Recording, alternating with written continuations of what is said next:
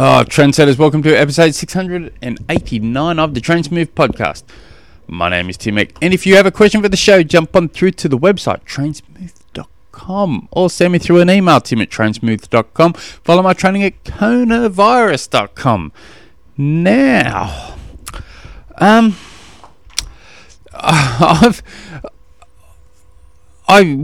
thing I've been doing for the last,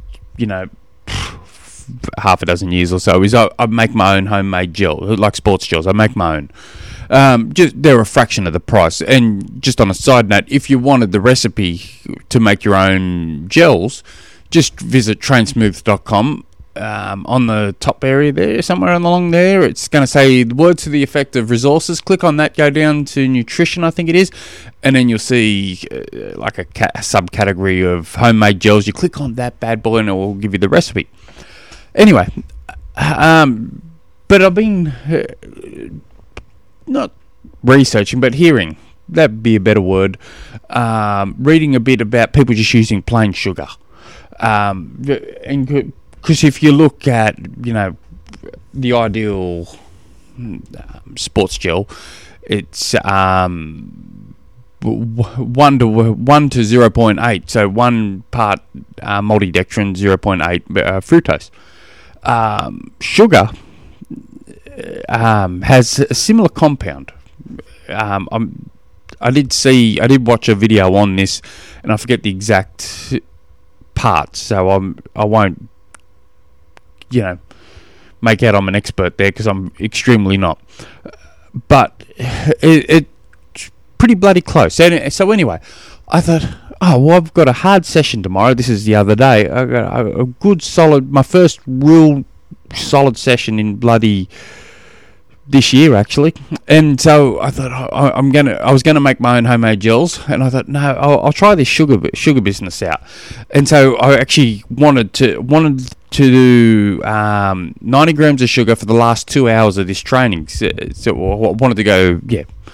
So I got my little kitchen scales out, and I put a little bowl there, and I started pouring 180 grams of sugar in. Bloody hell, I near on got diabetes just as I'm pouring this thing in. Because I just never thought about it, how much bloody sugar 180 grams is. And so I'm pouring it in, and I get to like 100 grams, and I'm thinking, bloody hell, 120 grams in now. I'm thinking, fair dinkum. And so I didn't quite get to 180 grams, and I poured the sugar back into the bowl. I'm thinking, this bloody kitchen scale needs calibrating here. So I zeroed it in, and I started doing it again. And no, she's 180 grams. I'm thinking, fair dinkum, that's a lot of bloody sugar for just 2 hours of training. But anyway, so and what you do is you get your raw sugar, and I chopped up I squeezed half a lemon for flavour. But you put the water into a saucepan, and you boil it, and just before, well, not boil it, you heat it up, and you put your sugar in, and you don't want it to boil, so you constantly stir until it starts becoming clear. You squeeze your half a lemon in. Now you've got yourself, for 180 grams of carbs for the last 2 hours of this training session I was doing, and it worked well. Apart from on bloody having type 2 diabetes by just looking at the bloody amount of sugar I'm pouring in, because all these homemade gels, I'm just following a recipe. It's not, I don't know. It's just a little bit different for the mindset. But anyway, it works really well, and it's even cheaper than my recipe I have on trainsmooth.com. But anyway, yeah. that's about what's been going on in my little world. So today's question comes from Gregory, and Gregory sent in a couple of questions, and he's propping the show up. You guys listening, you should be ashamed of yourself, not chipping in as much as Gregory is. You too can chip in and help support the show. Other podcasts go, well, if you want to help support the show, sponsor, follow our sponsors, do this, do that. I don't ask for any of that. I'm not, I'm not asking for 5-star ratings. I'm pretty easygoing. I don't care about all that stuff. All I care about is your questions. Training, racing, nutrition, it does not matter. Tim at trainsmooth.com is where you want to be sending them. Gregory writes, for 10 kilometres and half marathon training, do you think it's essential to do a tempo run, a threshold run, a track workout every week? Do you schedule all these types for your athletes every week? That's a lot of intensity for a week of training. So no, I don't. There's a few rules here, or a few things to consider, I should say. Well, the threshold and track session, you could easily blend into the exact same session so that you can turn that into one. But it depends greatly on the athlete, how they recover through the training. Are they responding to it? So a lot of how many training hours have they built up over the years? That's needs to be really considered. If a person's just 3 years into the sport versus someone that's been at it for 10 years, what they can handle is generally two different things. Male or females, females can generally take a little bit more intensity. What the size of the athlete is, the bigger the athlete, they generally need less intensity because they need a lot more easier aerobic volume. So there's a lot that does go into it. But what I will say, if the athlete isn't used to the much intensity, and what I do these days is definitely different than what I did a half a dozen years ago, for instance. Is I'd more than happy to back the intensity off and to play it safe for the athlete. So, for instance, a large number of the athletes I coach will only do one key run session a week. I would say, at a guess without actually coming up with a real number, probably 2/3 is actually only doing one key run session a week. Maybe not that many, but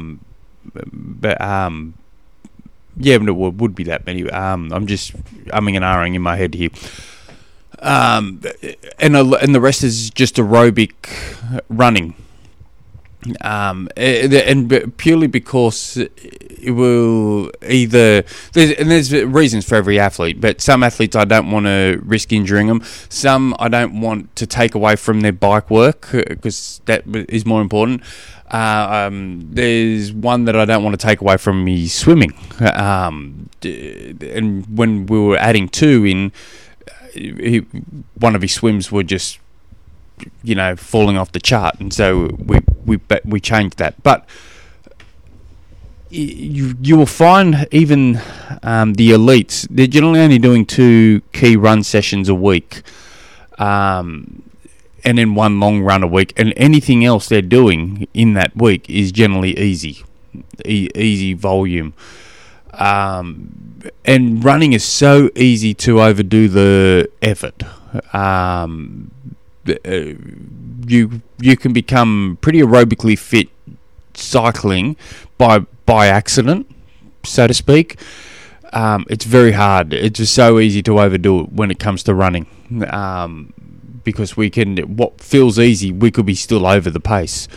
So if you were to say, I want to do a tempo session, I want to do a longer threshold session or whatever, plus I want to do a track session that's going to be targeting VO2, for instance, but plus I want to be doing a long run, I'd be looking to schedule that over a 14-day training block, or a 10-day training block, not over a 7-day mini cycle, I should be saying. Doing that in a week, I think you're going to set yourself up for injuries, potential injury. So even if you broke up, so let's say you've got 16 weeks to go, so you might start off, break that up into 4-week training blocks. So the first 4 weeks you might be doing more VO2 work, but trying to increase that area, and then you might do, second block might go strength endurance, so you might be doing more hill repeats, and then the third you might be doing more threshold work, and then with some tempo laid into it. So it depends, but you can also, looking at this, you can say your track session could be a threshold session, and when it comes to tempo, you could add some tempo work in your long run, so you can blend them within a session. So you could be doing, let's say your long run's 2 hours, you could be doing 90 minutes easy, 20 minutes tempo, 10-minute easy cool down, for instance. Just at a glance, I forget what I'm saying there, but you could do it at like that. So but yeah. Anyway, I'm gibbering here, but it is a cool question, and it's run intensity over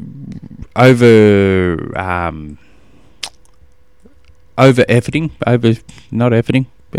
Running too hard is probably one of the biggest issues in running, I would say, and probably dips towards that in swimming as well. But anyway, if you guys have any other questions, jump on through to the website, trainsmooth.com. Until next episode, hooroo.